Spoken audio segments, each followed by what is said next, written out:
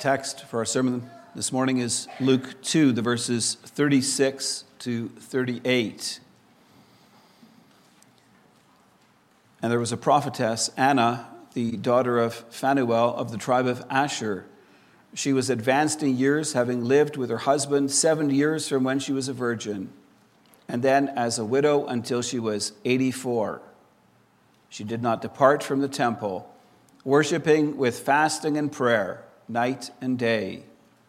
And coming up at that very hour, she began to give thanks to God and to speak of him to all who were waiting for the redemption of Jerusalem.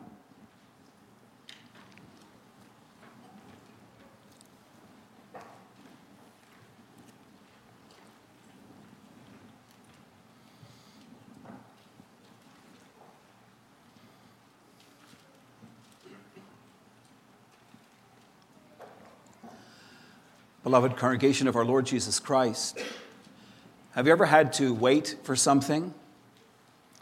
To wait what seemed like a really long time?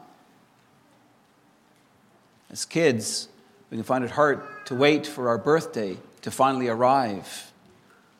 We're eagerly expecting to receive presents and have a party. But time goes so slow. Seems to take forever for our birthday to arrive.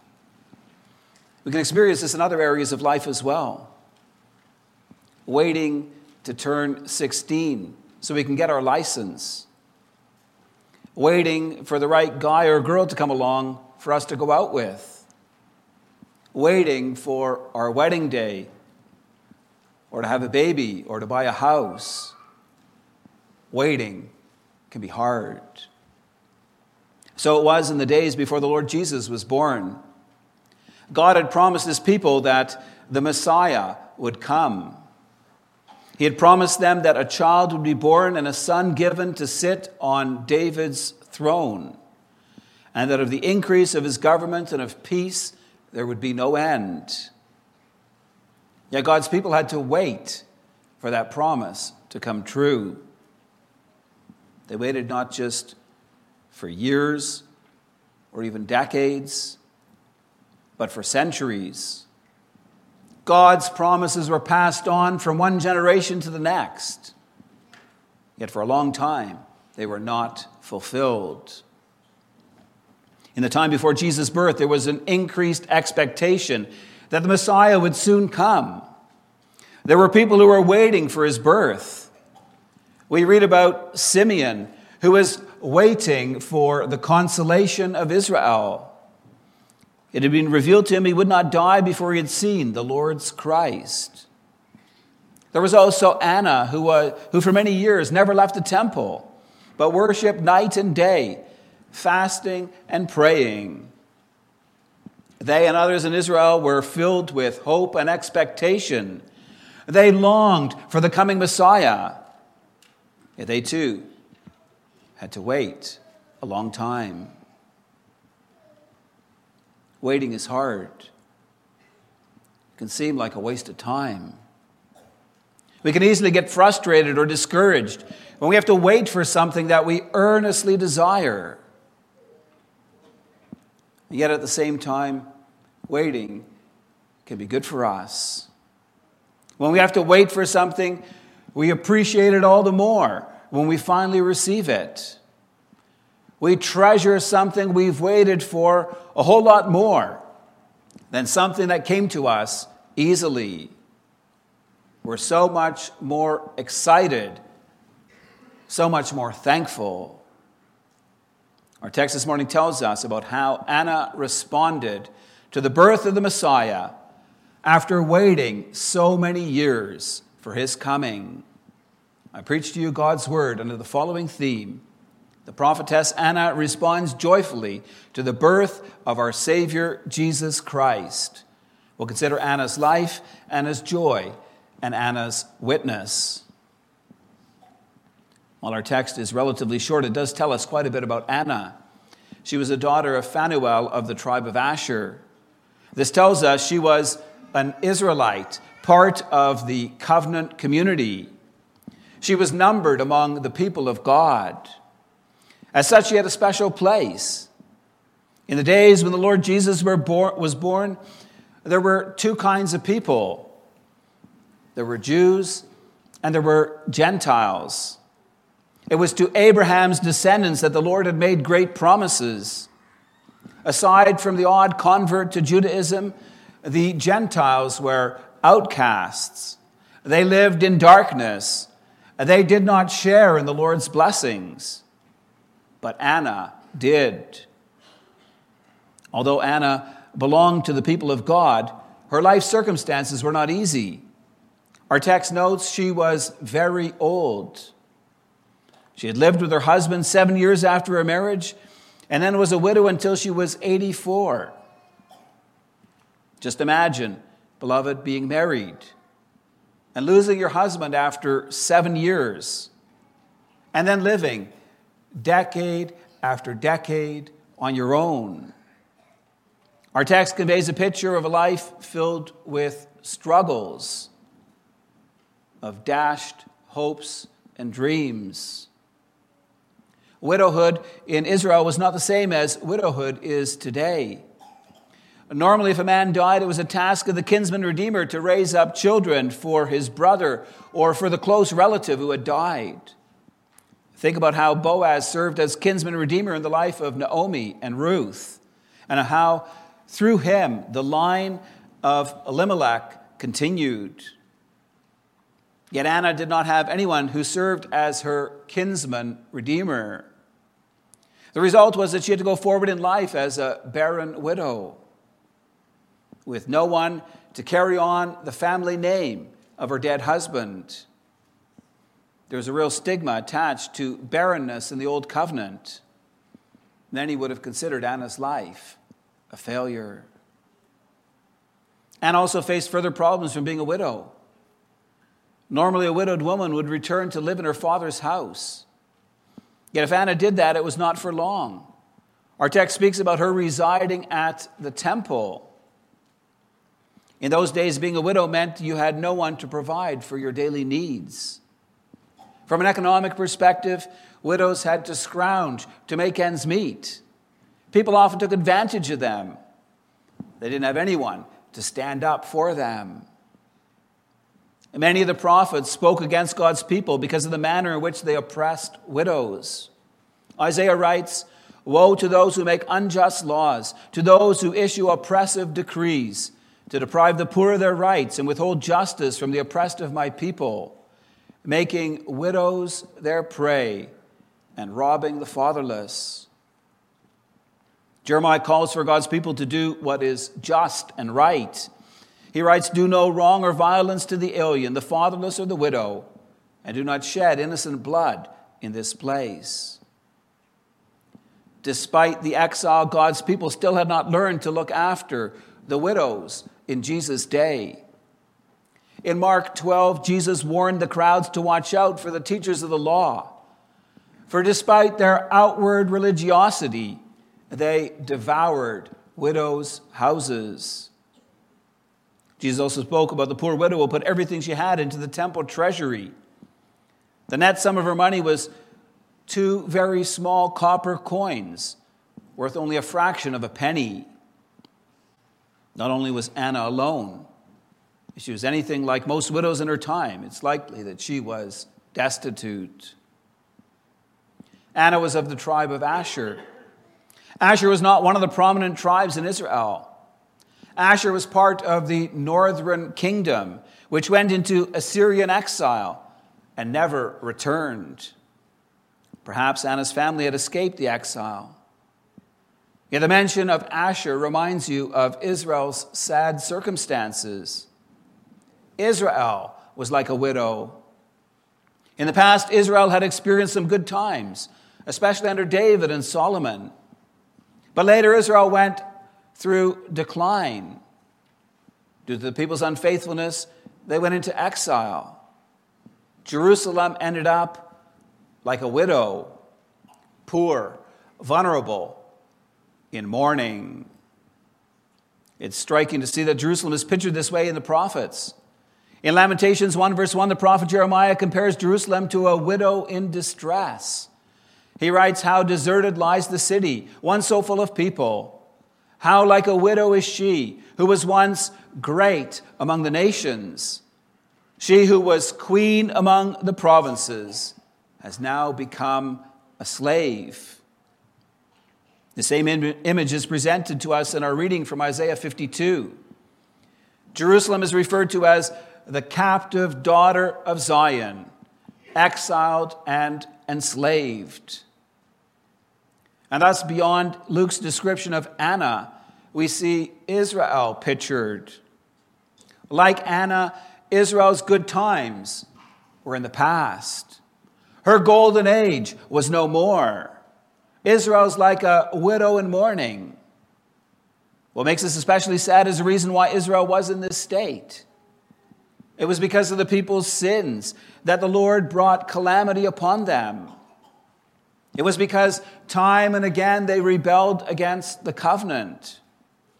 It was because they were unable to serve him according to his word.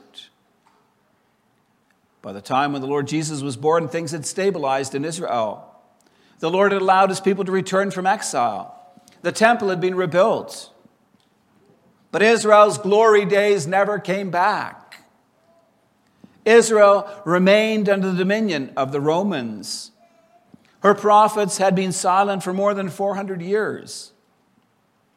In many ways, the priesthood was corrupt. God's people were like a grieving widow.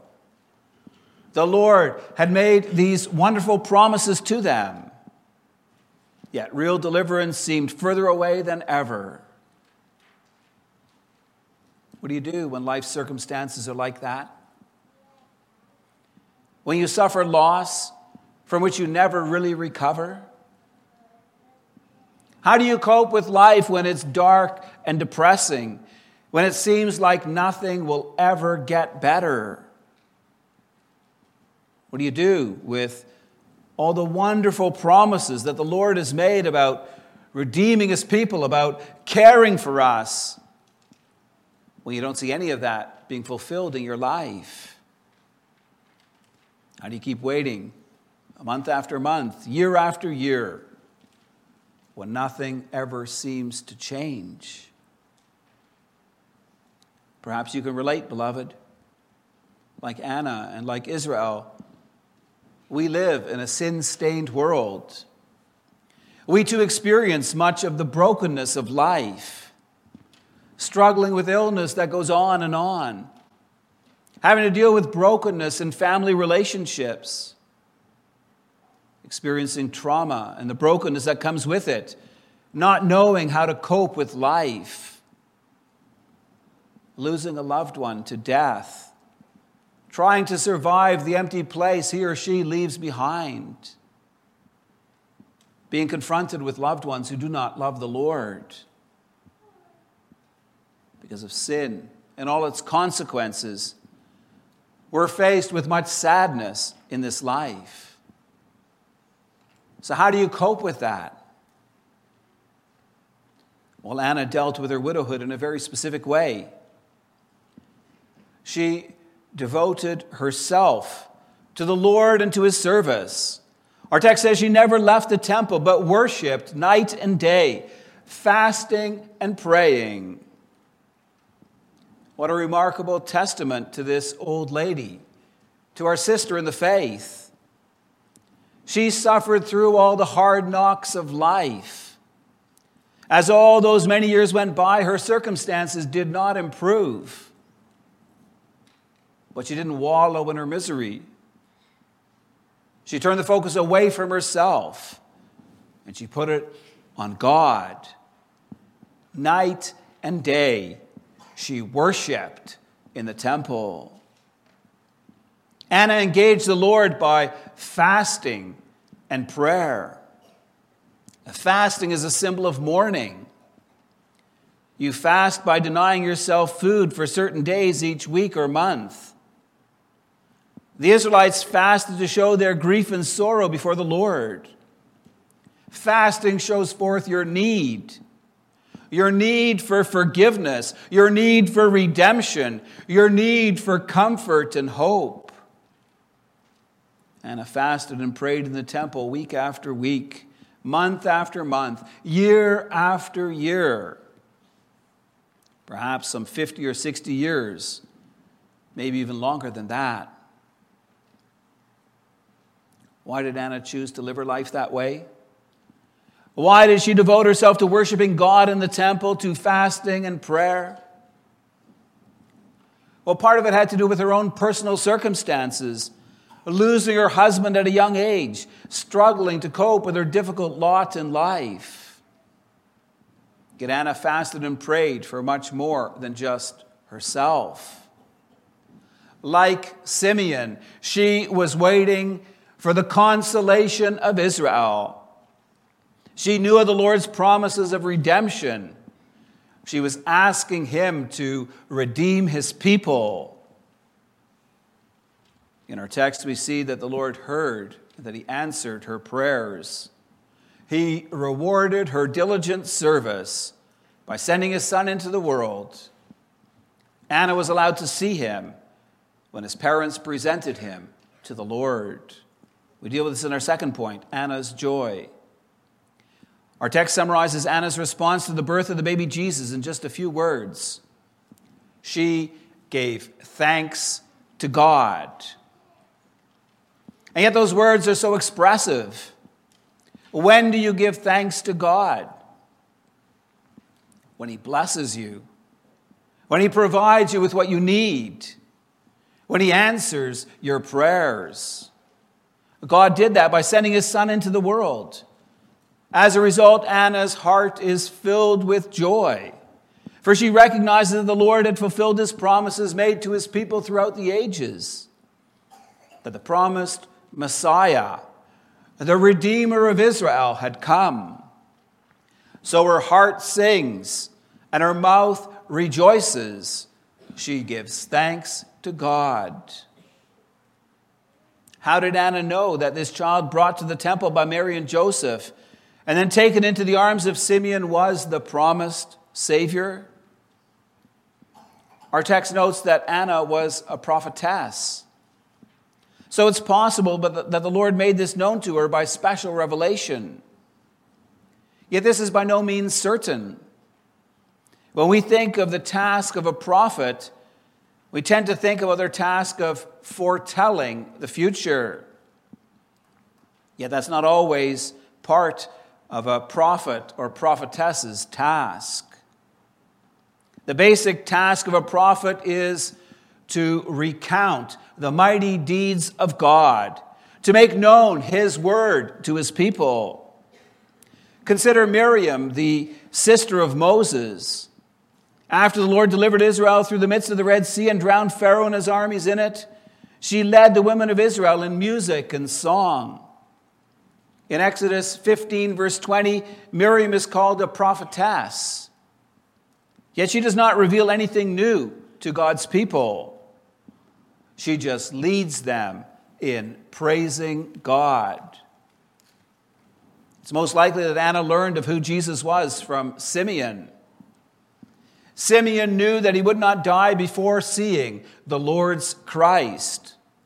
Moved by the Spirit, he went to the temple courts. He was there when Joseph and Mary came to the temple to present their firstborn to the Lord. Simeon took the baby Jesus in his arms. He spoke wonderful words about him. He said, "For my eyes have seen your salvation." He calls Jesus a light for revelation to the Gentiles and for the glory of your people Israel. Our text makes it clear that it was at that very moment when Simeon was blessing Jesus that Anna came up to them. And thus it's most likely that she learned of Jesus being the promised Messiah from Simeon. Anna's response is just like that of Miriam's. She praises the Lord. She exalts his holy name. Like the saints of old, she gives thanks to God. So often in the Psalms we hear the refrain, "Give thanks to the Lord, for he is good, for his steadfast love endures forever." Well, that's what Anna was doing. I think it's hard for us to understand the fullness of Anna's joy. Remember the deep struggles she faced from being widowed so young. Consider the fact that she did not remarry, but instead devoted herself to worshiping God in the temple night and day. Think about the fact that year after year, she had been praying for the redemption of Israel. Consider how long she had to wait for the Messiah to come. And suddenly there he was, in Simeon's arms, the Savior Jesus Christ who came to redeem God's people. Anna's joy was full. She gave thanks to God. Anna only knew a little of what Jesus had come to earth to do. She knew that he was the promised Messiah who had come to redeem Israel. But what that meant and how Jesus would accomplish that was not yet made clear. But we know, beloved, we know that Jesus came into this world as the Lamb of God to take away the sin of the world. We know that he came as a suffering servant who would be called upon to offer his life as a ransom for our sins. We know of the deep shame and agony Jesus suffered while he hung on that cross, of how he took God's wrath against our sins upon himself, that he might fill us with his blessing. So what's your response to that, beloved? Is your heart filled with joy at the good news of the gospel? Do you look to the Savior Jesus Christ in the midst of all the struggles that you face in your life? Do you pray when beset with trouble? Do you persist in bringing your petitions before the throne of grace? Do you wait patiently for the Lord to fulfill his promises to you? Do you seek your comfort and your strength in Christ alone? On this Christmas day, let's take time to ponder on the Lord's mighty deeds of salvation. Let's consider the comfort, joy, peace, and hope that we have in Jesus Christ. And let us give thanks to God for his mercy and grace towards us. It brings us to our final point, Anna's witness. Our text not only speaks of how Anna gave thanks to God, it concludes by stating that she spoke about the child to all who were looking forward to the redemption of Jerusalem. Here we see Anna fulfilling her task as prophetess. In her joy at the coming of the Messiah, she spread the good news of his birth. Note that her focus is not on a cute baby born in Bethlehem, but rather on the role that Jesus would fulfill.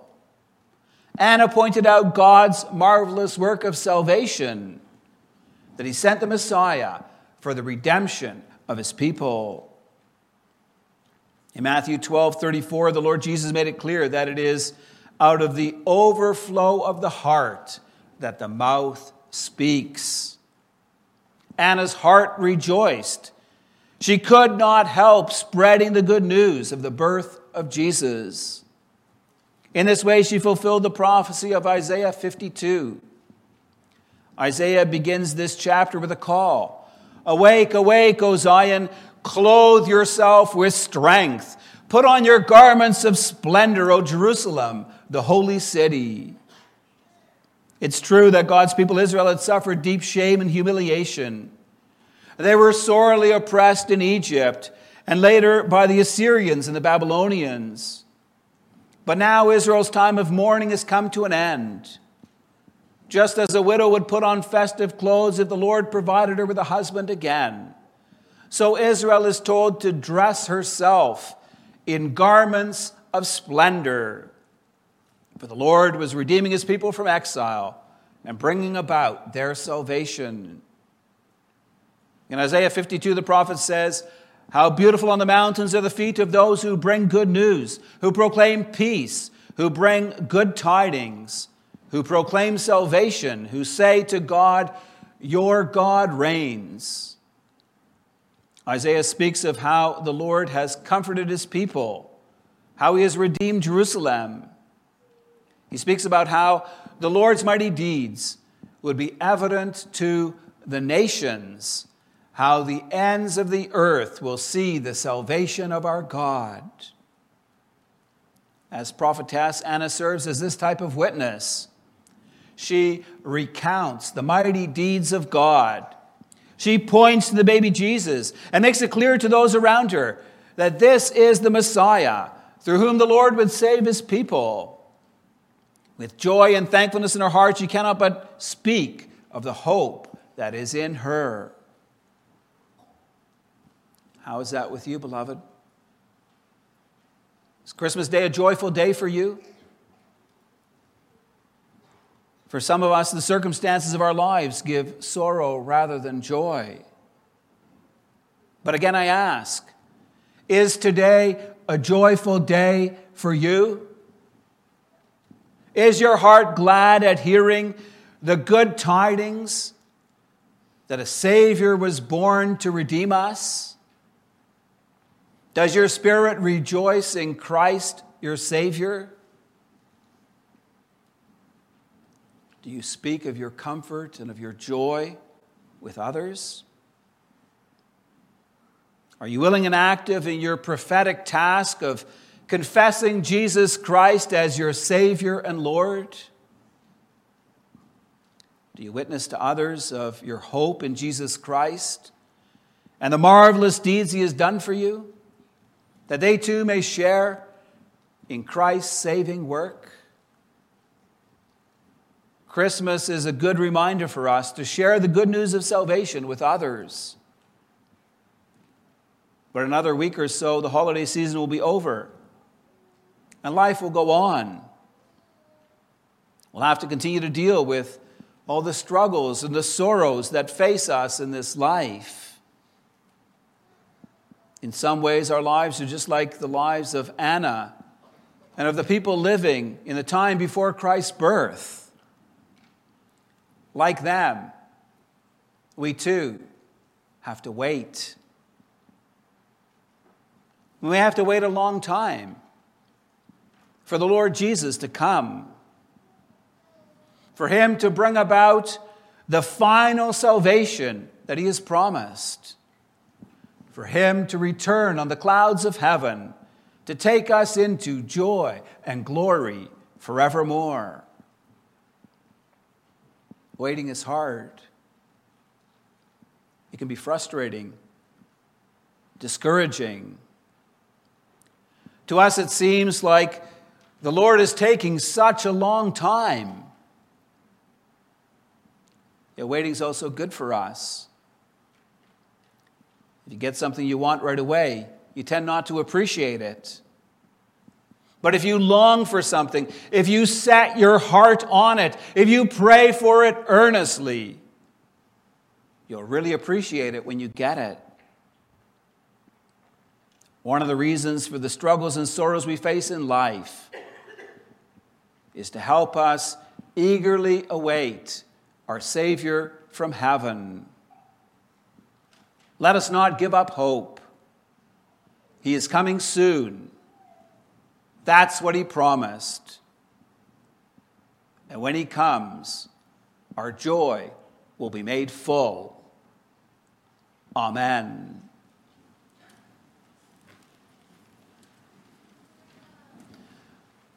Let's respond to the gospel message by rising and singing hymn 19.